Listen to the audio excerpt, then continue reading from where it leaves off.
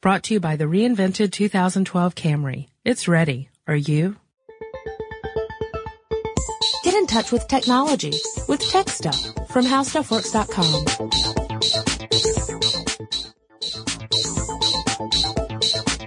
Hello, everyone. Welcome to TechStuff. My name is Chris Paulette, and I am an editor at HowStuffWorks.com. Sitting across from me, as always, is senior writer Jonathan Strickland. Oh, the weather outside is frightful, but the fire is so delightful. So since we've no place to go, well, you know.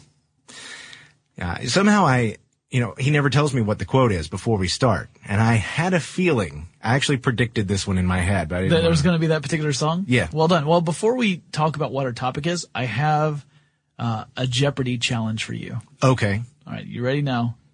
Here is your answer. This popular, massively multiplayer online role-playing game was featured in a question on Jeopardy's College Week in 2005. What is World of Warcraft? You didn't buzz in, so I'm sorry. I knew it. We're taking all of your money, and we're going to break your legs. This is how he plays the predictions game, too. That is, yes, I will change the rules so that I win no matter what. Yes. No, that is correct. We are going to talk today not about World of Warcraft specifically, although that'll definitely be a large part of the conversation, but about Blizzard. Blizzard Entertainment, or Activision Blizzard, the company behind such big hits as World of Warcraft, Warcraft, StarCraft, and Diablo. Actually, I thought we were going to talk about Silicon and Synapse. That is, in fact, where we start. Our story officially begins at UCLA in around 1990. Yeah, that's the University of California at Los Angeles. Thank you. For those of you not in the know. So they were at UCLA.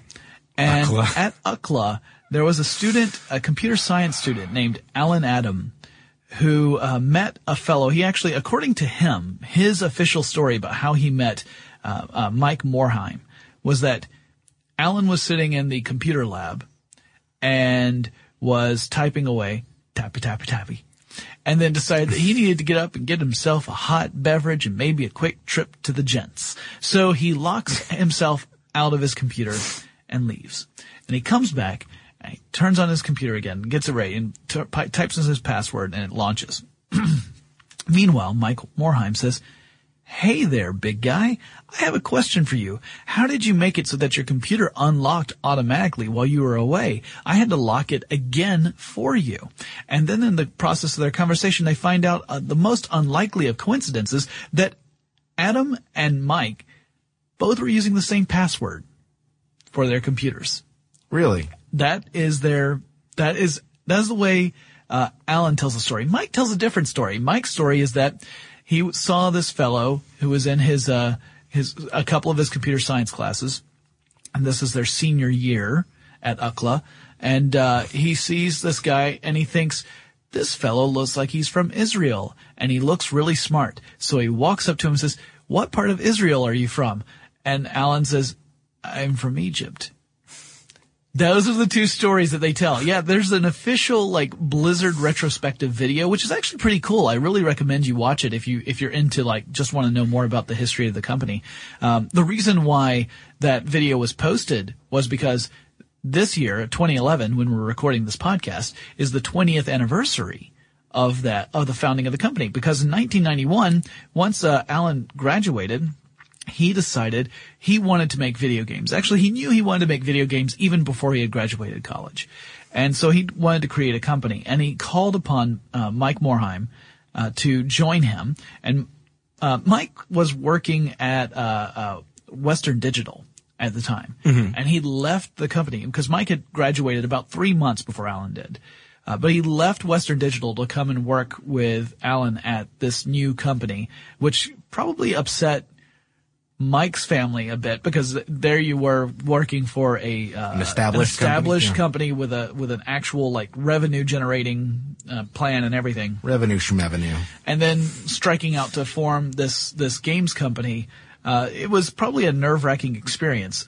He also called upon a second friend. Alan had met another person in the computer science department named Frank Pierce. Yes. And he called upon Frank Pierce as well and said, "Hey, I'm starting up this video game company. Would you like to join me?" Now, Frank had also gone to UCLA and was did not know Mike. So Frank and Mike didn't know each other. The connecting element here is Alan. Yes. But Frank decides to come over, and he actually left another established company called Rockwell. Yes. He left Rockwell to go and join this new company, which, as Chris has revealed, was called Silicon and Synapse. Wow, what a catchy name. Yeah, the reasons behind that name, well, first of all, silicon, of course, is the basis for a lot of our electronics. That's the silicon chip. It's the whole foundation for the modern transistor. That's where the whole silicon part came from. Synapse, of course, meaning that the connections in your brain, the stuff that fires off so that you can complete thought. So to them, they thought this is a great idea. But according to their video, other people just didn't get it. Mm-hmm. First of all, they thought that silicon was the material that went into breast augmentation surgery. That would be silicone. That would be silicone. But other people were like, why are you calling your company after boobies? And they said, we're not calling our company after boobies. We are calling our company. But, you tell that story. And then the other response they get is, what's a synapse? Yeah. Mm-hmm. Now, I kind of like the name Silicon and Synapse because, for one thing, it reminds me of other companies or other products that have blank and blank. For example, Dungeons and Dragons. And these guys clearly had at least some love for the old Dungeons and Dragons role-playing system because a lot of the stuff they worked on had that kind of flair to it. So the first few years, they're working under the title of Silicon and Synapse. The company name is Silicon and Synapse. And they had done work previously in their college years with companies like Interplay. Do you know what kind of games Interplay made off the top of your head? Well, I do remember some Interplay titles. Yeah. But I don't remember any of them off the top of my head. Some big names include like Baldur's Gate and Descent. And the original Fallout games were Interplay games. Okay. Yeah. And then they also had done some work for Datasoft, which is another game company. They did things like Zaxxon and Pole Position and Time and Magic. So the following statement is a joke. So then all of a sudden Silicon and Synapse made World of Warcraft and lots of money, right? No. The first thing they started to do is they started working on ports from certain platforms into other platforms. So right. So when a game is made for a particular platform, say the PC or Windows, let's say, yeah, and you wanted to write a version of it for the Macintosh, you would port the game over, the original code over to work on a different type of computer, is what you're saying. Which could take quite a bit of time because, as we know, these different operating systems don't necessarily support the same kind of models. So you would have to go in and you've built all the resources in your code, but now you've got to repurpose it for different types of code. Mm-hmm. And they started porting Amiga and Mac titles, strangely enough. Mm-hmm. One of their first ports was for a game that I loved back in the early 90s called Battle Chess. Yes. Mm-hmm. So Battle Chess, in case you have never seen it, was a game of chess. It was, played out on a chessboard, but the figures that you're moving, the chess pieces you're moving around are actually 3D modeled, or, well, I guess they were originally 2D rendered, cartoonish figures. Mm-hmm. So your pawns look like little foot soldiers. The queen is this slinky, deadly woman who dispatches her enemies in creative ways. And there were different animations when you would take a piece. So let's say, pawn takes pawn. It would play out as a little battle on your screen, for that square. Now, the way Battle Chess worked was that if you made the move to take a square, that was the piece that was going to win every time. It wasn't like it had inserted some sort of element of chance where you would try and take a square and your piece would end up getting defeated. That didn't happen. But the animations were very cute. And so that was one of the first ports they began to work on. They also, and they ported that over for Windows and the Commodore 64, actually, even that late in the game, so to speak. And then do you know what the first game they developed was? The first game they developed by themselves? Yeah. It wasn't a port. It was a game that they created from the ground up. It was called RPM Racing. Ah, okay. All right. I thought you were going to mention the death and return of Superman before you got to that point. Oh, no, I don't know this. Why don't you talk about that? Well, I don't know a ton of, a ton of information about that specific, game, but, one of the articles I used as a reference mentioned Battle Chess 2 and the Death and Return of Superman, which was released in 1994 as an example of a port that they had done. Oh, yeah. And they were sort of cruising along before they got to the point where they were developing their own titles. Well, they did develop a couple of titles before that, but it was for the SNES, Super Nintendo Entertainment System, or the Super Famicom, if you prefer. Because the first one they did with that was in 92 for RPM Racing, and then in 93 they released one called Rock and Roll Racing, which was one of the first games for the Nintendo to feature, the Super Nintendo to feature rock and roll music. But that was that was for the Super NES. That wasn't a PC game or Mac game, whatever. It's not a computer game. It was a console game. So they've done a few console games, just a few. They're more known for, at least today, they're more known for their computer titles rather than their console titles. But this was kind of where they started to develop their art style. And they hired a few artists, had some great stories in that video I was talking about the weird interview process, and they were playing it really fast and loose because these were all guys who were fresh out of college and had never really done this before. So they had a kind of relaxed way of going about business. But it ended up really working for them. And the titles that they developed ended up winning awards for RPM Racing, I think, or maybe it was Rock and Roll Racing, won the title of the best racing game of the year that it came out. And so they were doing well. But they still hadn't moved on to doing computer games. They also developed a game for the Super Nintendo Entertainment System called The Lost Vikings. Yes. Which ended up being very popular. It was originally, the original idea was that it was going to be kind of like Lemmings. And if you're not familiar with the game Lemmings, in Lemmings, your task is to guide a group of little lemmings from one side of a screen to another side of the screen. And you assign specific tasks to particular lemmings to try and create a pathway for the lemmings to get there safely. And the lemmings will just walk in a direction until they encounter an obstacle or they die. And of course, some of them are doomed in order to make the rest of the herd survive. Yeah, you might have to explode one on purpose. Oh no. So yeah, now Blizzard did not make Lemmings, but they thought that the Lemmings game was really interesting, and so originally the Lost Vikings was going to be a game where you would have, around 100 different kinds of Vikings that could do different tasks. But through the development process, they decided to narrow that down, and then they got it down to 5 Vikings, and then by the time they actually got to the point where they were putting the game together, they decided on 3 Vikings. And using these 3 Vikings, you would go through a series of puzzles. So it ultimately was a puzzle game. But it, again, was very popular. It won an award for the best puzzle game that year.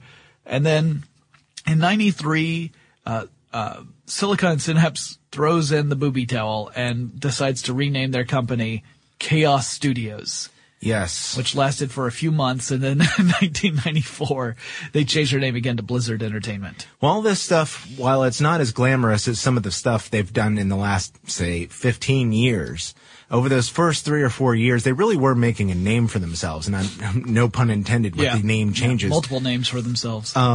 Because a company named Davidson and Associates acquired the company in 1994 also for $10 million. Yeah.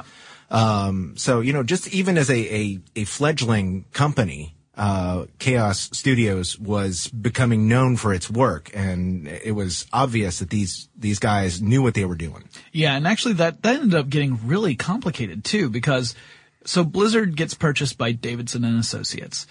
Davidson and Associates gets purchased by a company called CUC International.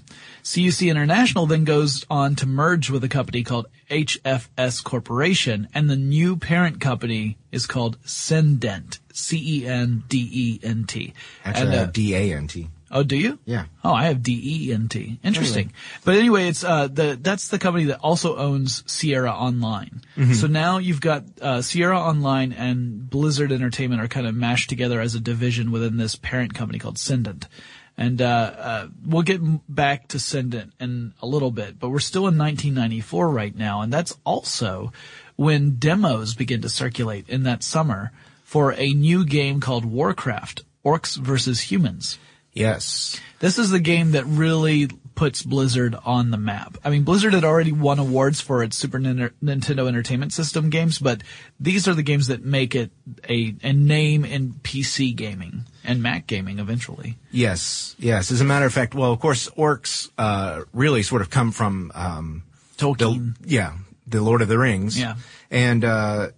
And really, they're sort of borrowing that idea. Yeah. Now, this actually, in a way, goes along with the story of Nintendo, not directly, but one of the things that they were doing with this title was to basically leaven the computer game with story.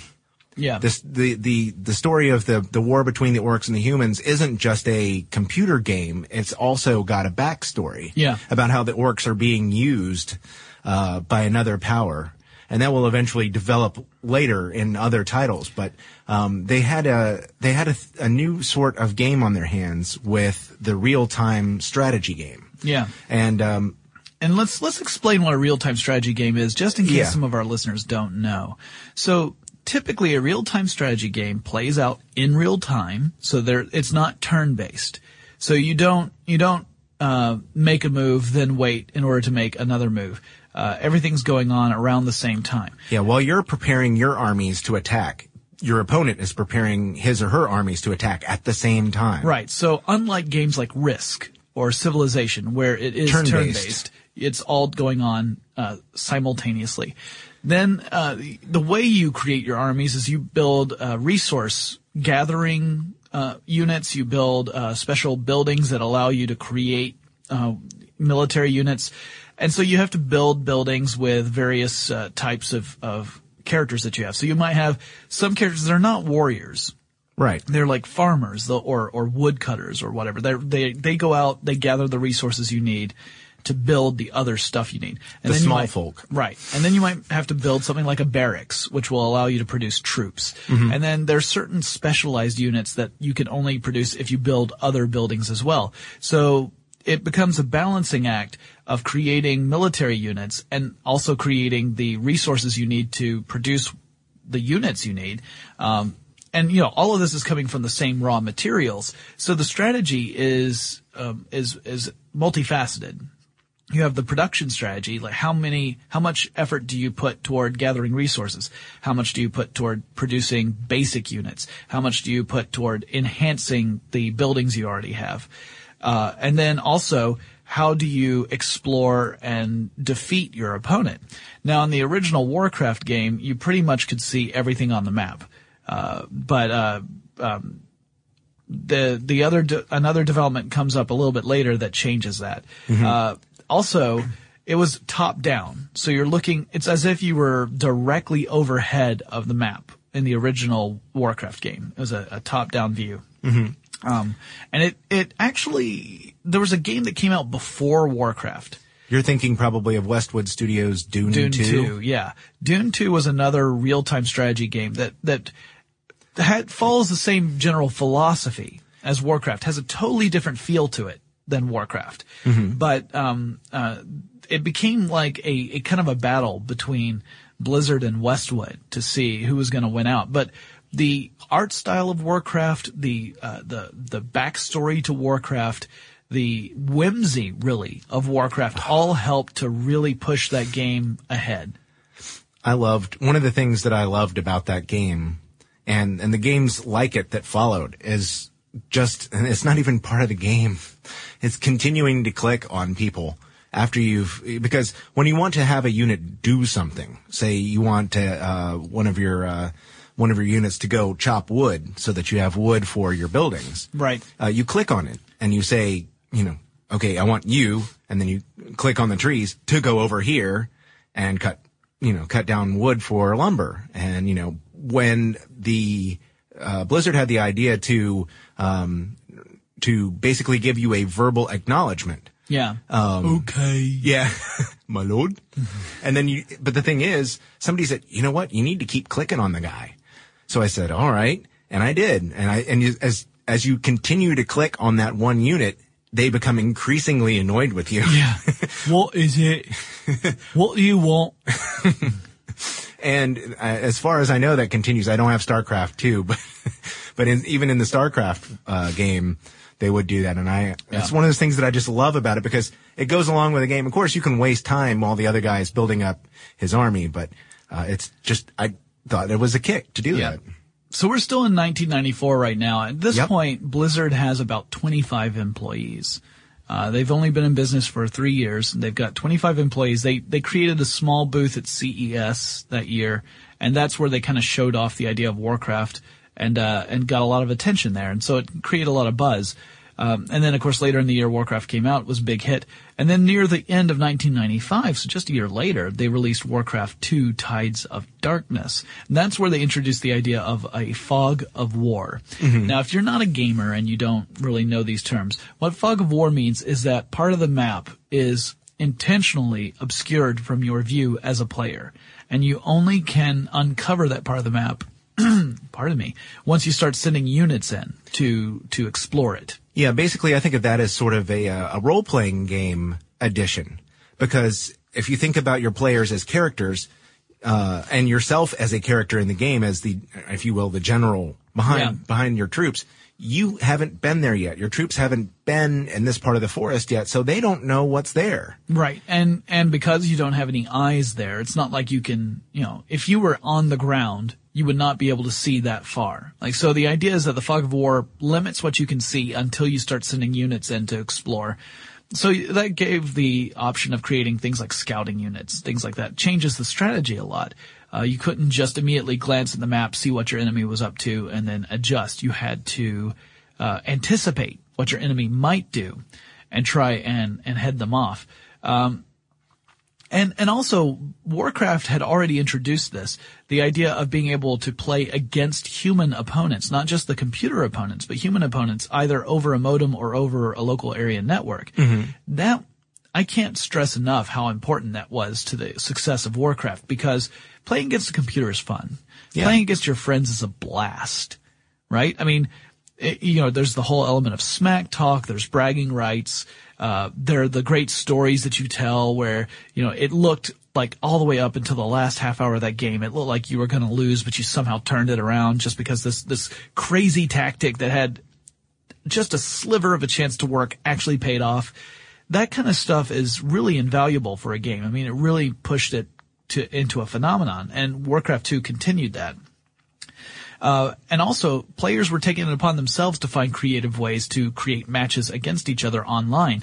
This predates Blizzard's own online service. So what they were using was a service called Kali, K-A-L-I. Mm-hmm. And they were creating matches over that. But that sort of served, Blizzard took notice of that, and it sort of served as a model for them, and they began to develop their own online service, which would become known as Battle.net, or Battle.net, if you prefer. Just an interesting note, when we were talking about the serendipitous nature of the founders of Blizzard meeting one another, actually, there's something else that's about to come up that has its roots back at a CES when the company was developing titles for the SNES. Uh-huh. They had been asked by a company called Sunsoft to develop a DC Comics fighting game for the SNES. And they had a copy of it to show off at CES. Well, as it turns out, a company called Condor, Condor Software, had been asked to do the same thing for the Sega Genesis. And the two companies didn't know one another.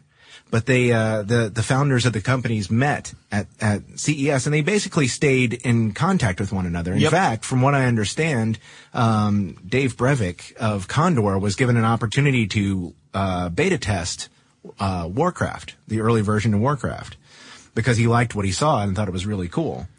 So this game company called Condor. Yes. Were they developing a game that would become a worldwide phenomenon? They might have been. And did Blizzard get into the opportunity to actually acquire said company Condor?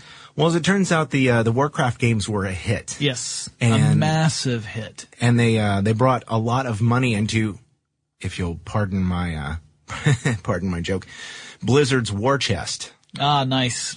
I didn't say Battle Chest. No. Actually, I picked up my first, just as an aside, I picked up my first Warcraft. I got the Battle Chest with Warcraft 2, and the expansion. Packs, and I played the living daylights out of those three. It's a great game.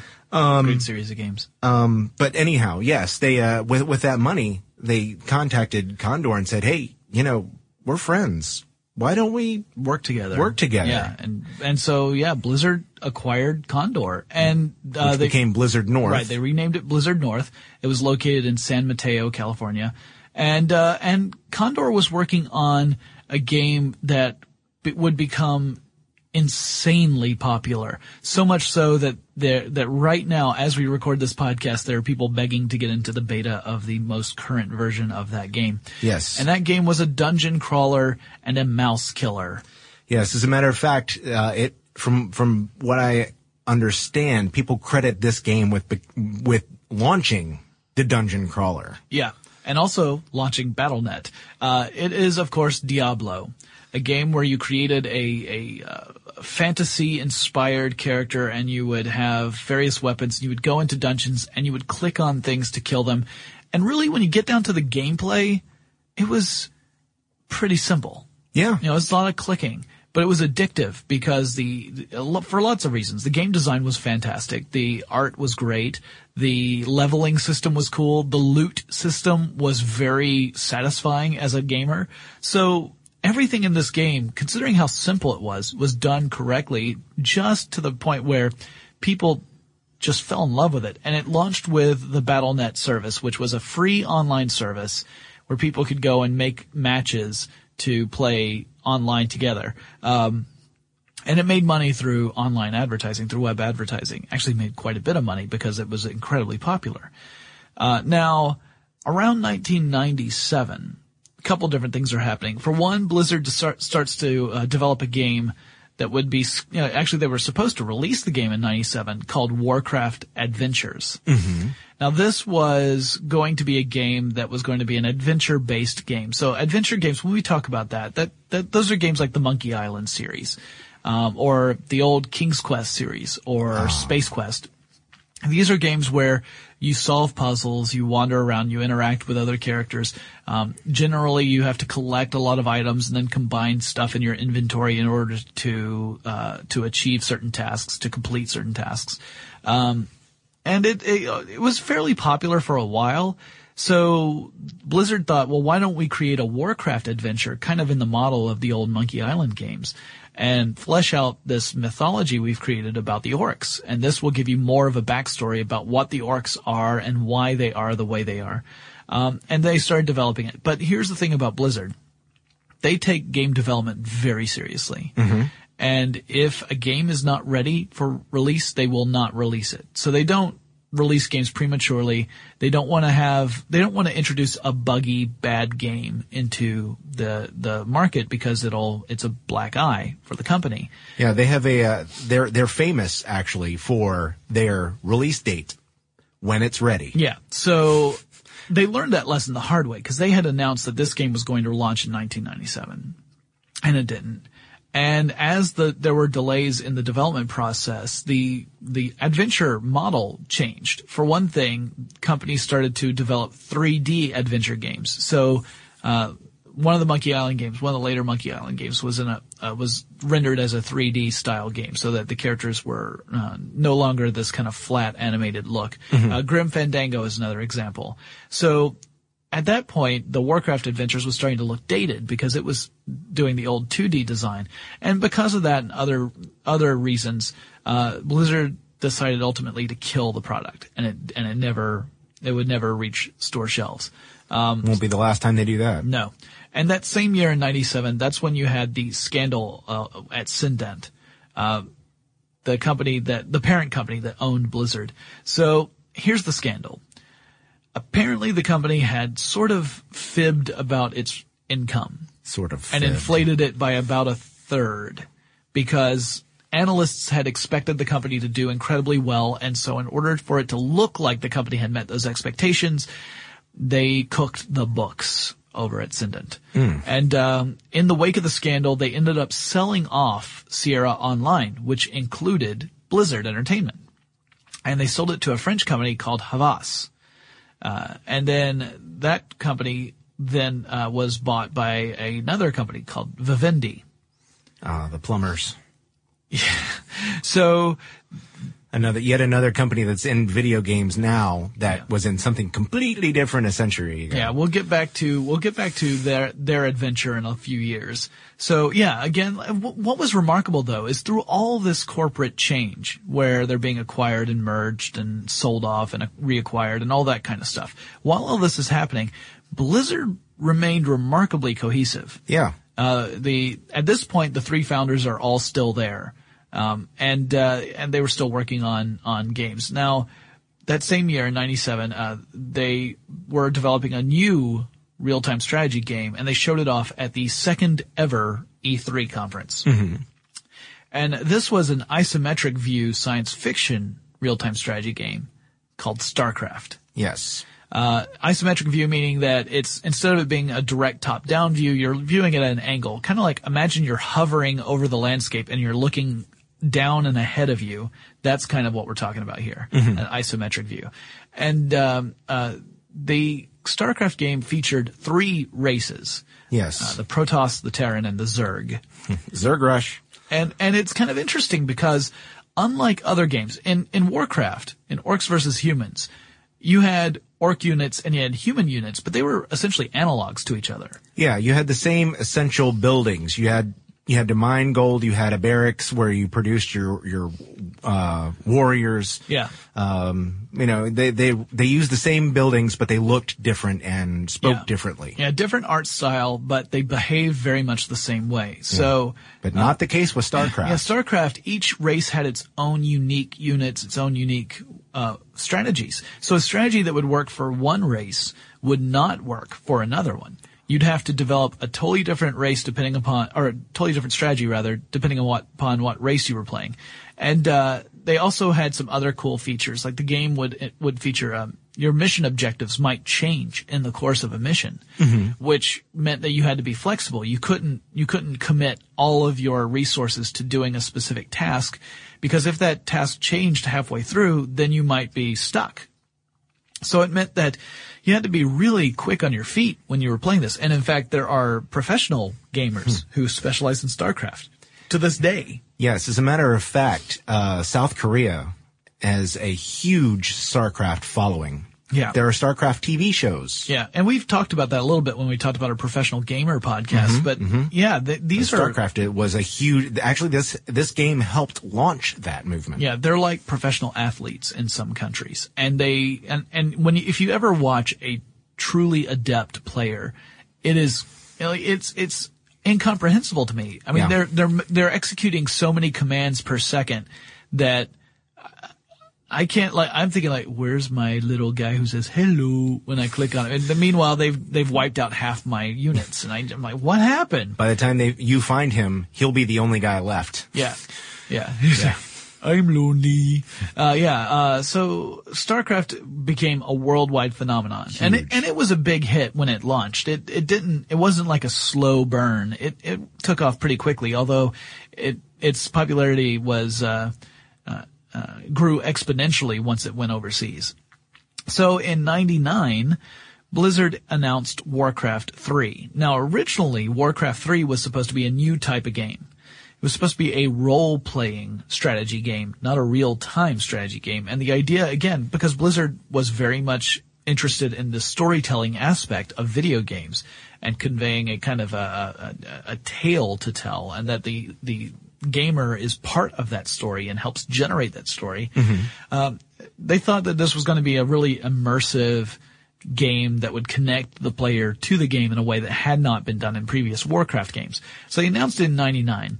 Unfortunately, really, by the time it came out, I mean, although Warcraft 3 is an amazing game, it was not the same sort of game that they had talked about back in 99 when it finally debuted. Because again, they found what worked, what didn't work, and they were not going to release a game that was just okay. They wanted it to be the best that it could be based on their resources and their knowledge. Yeah, now Warcraft 3, if you've played the first two Warcraft games, and StarCraft for that matter, StarCraft 1, will seem somewhat familiar and somewhat unfamiliar because where you could actually play through a long game where you had many, many scenarios, you were also required in Warcraft 3 to take a turn with each of the races. And again, Warcraft 3 took the StarCraft model where each of the races has a little bit of a different ability. Yeah. The things that work for night elves won't necessarily work for, undead. And they introduced the hero classes as well, so that changed things a bit. Hero units, rather. Yeah, and there was a story that goes through the game. You start off with the human units, and you're working there with a prince who's your hero, leading your units through battle. And, well, I won't have a story spoiler, but the story continues as you go through the other races. And I think it's more of at least in my opinion, it's more of a BattleNet type game. Yeah. Where you're, you can play it, just yourself, but the real value in that game is to play it online or with other people. Because it was really designed to be an expansive online, real-time strategy game as opposed to something that you spend hours, trying to solve yourself. So between when they announced Warcraft 3 and when Warcraft 3 actually debuts, which is about 3 years, in that 3-year period, they're not just trying to create Warcraft 3 and switching things around.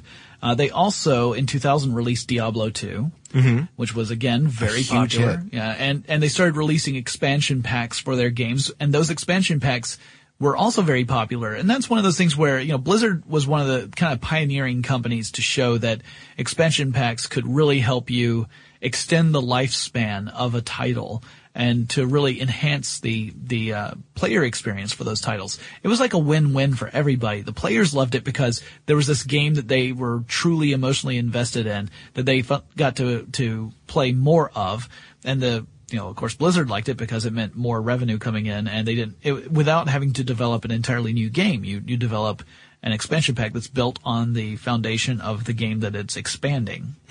But I'm sorry, go ahead. I was going to note that according to Blizzard, Diablo 2 set a record at that time for the fastest selling PC game ever.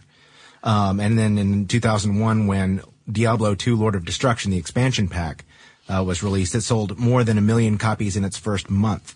That's pretty impressive. Yeah. And 2001 was also when Blizzard went to the European Computer Trade Show and announced the development for a game that kind of dwarfed the success of all the other games combined, ultimately, called World of Warcraft. And this actually shocked people that Blizzard was going to get into the massively multiplayer online role-playing game because at that point, really there had only been 2 big MMORPGs in North America at that point. There was Ultima Online, which was kind of the first one, but by this time, Ultima Online's star was in serious decline. Yeah. And there was EverQuest. Yes, which was a Sony property. Yeah, and EverQuest was still going on strong, and people were a little skeptical that Blizzard could create a game that could compete against EverQuest. Now, granted, this is 2001 when they announced it.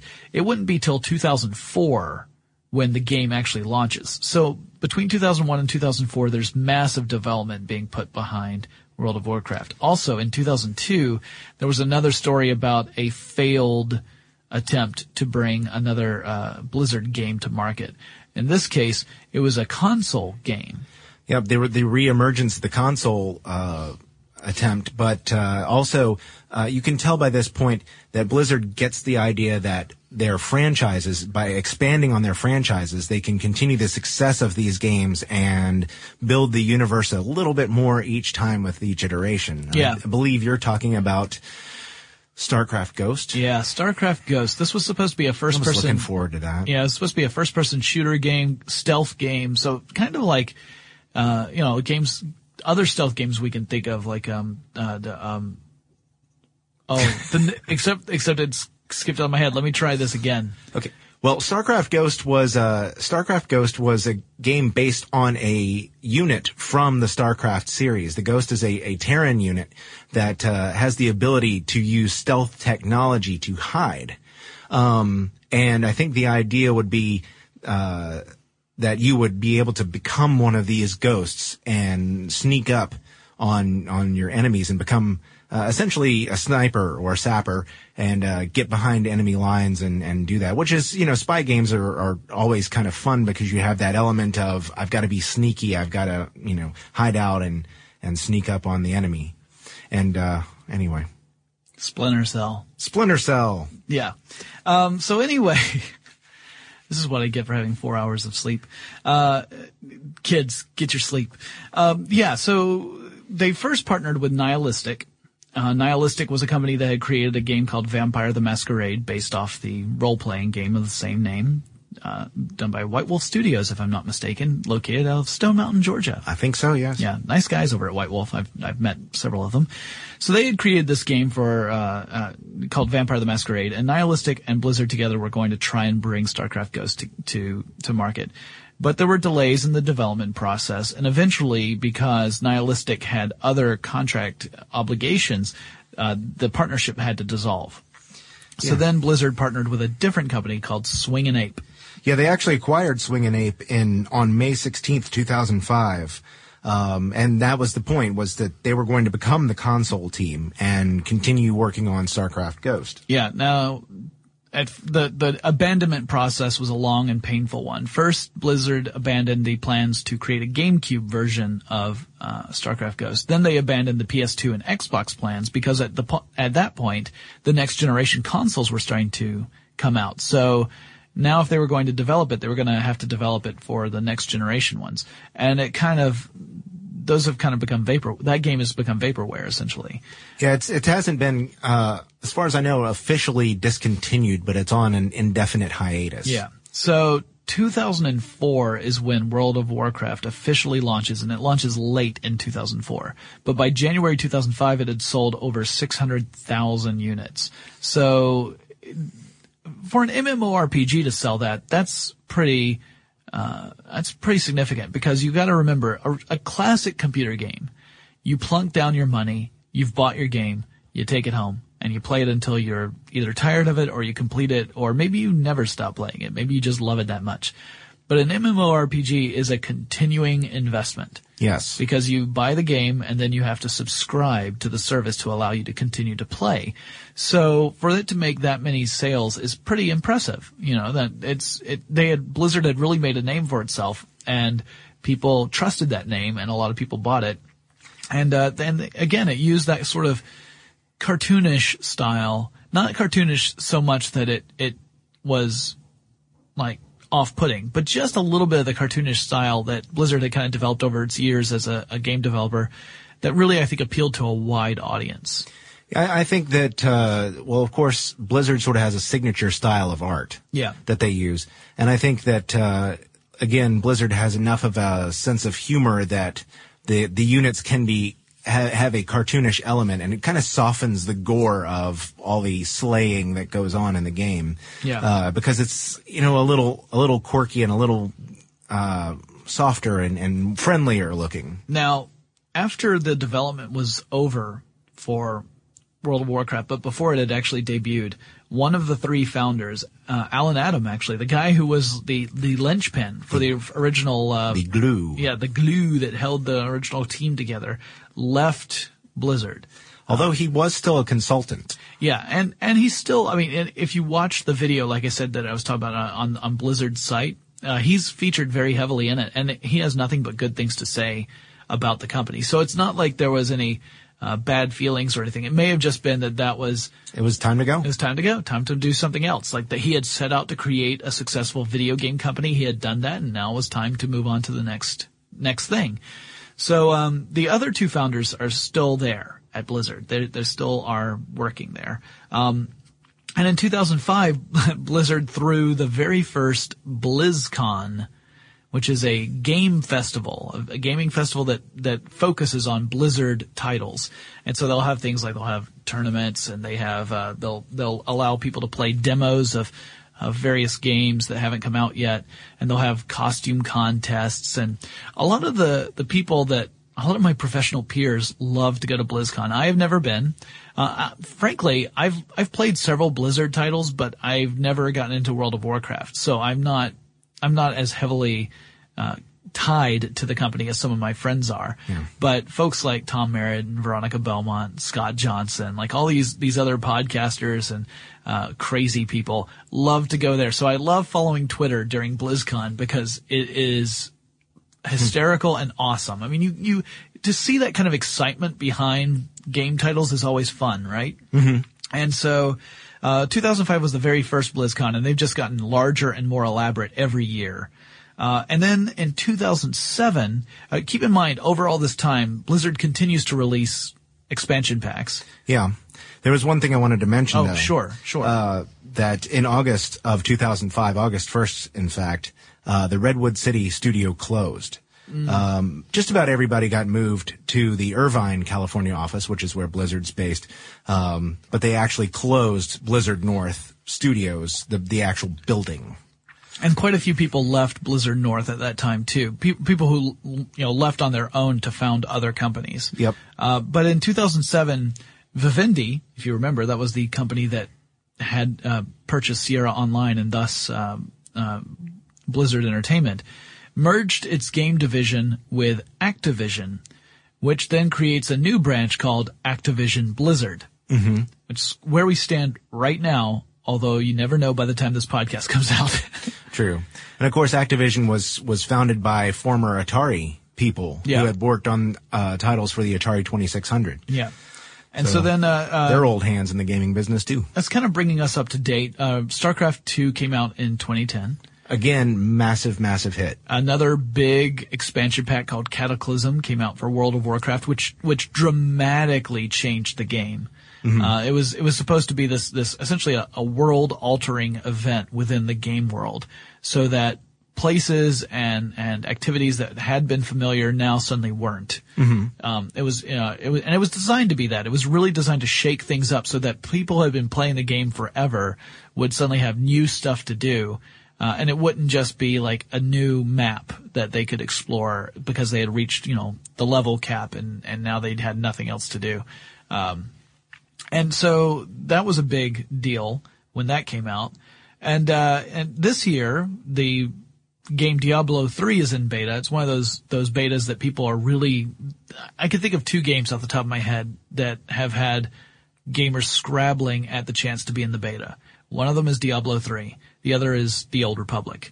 So those would be the two big games I would think of 2011 that people were trying to get into. And Diablo 3, of course, just has this huge history behind it. And people are eager to play a new Diablo game. I mean, it's been years since Diablo 2 came out. So, that's something that's going on right now. And something that happened earlier, the week that we're recording this podcast that I thought was interesting is that Blizzard auctioned off some of the original server blades from its first server for World of Warcraft. And they auctioned it off in a charity auction that would benefit St. Jude Children's Research Hospital.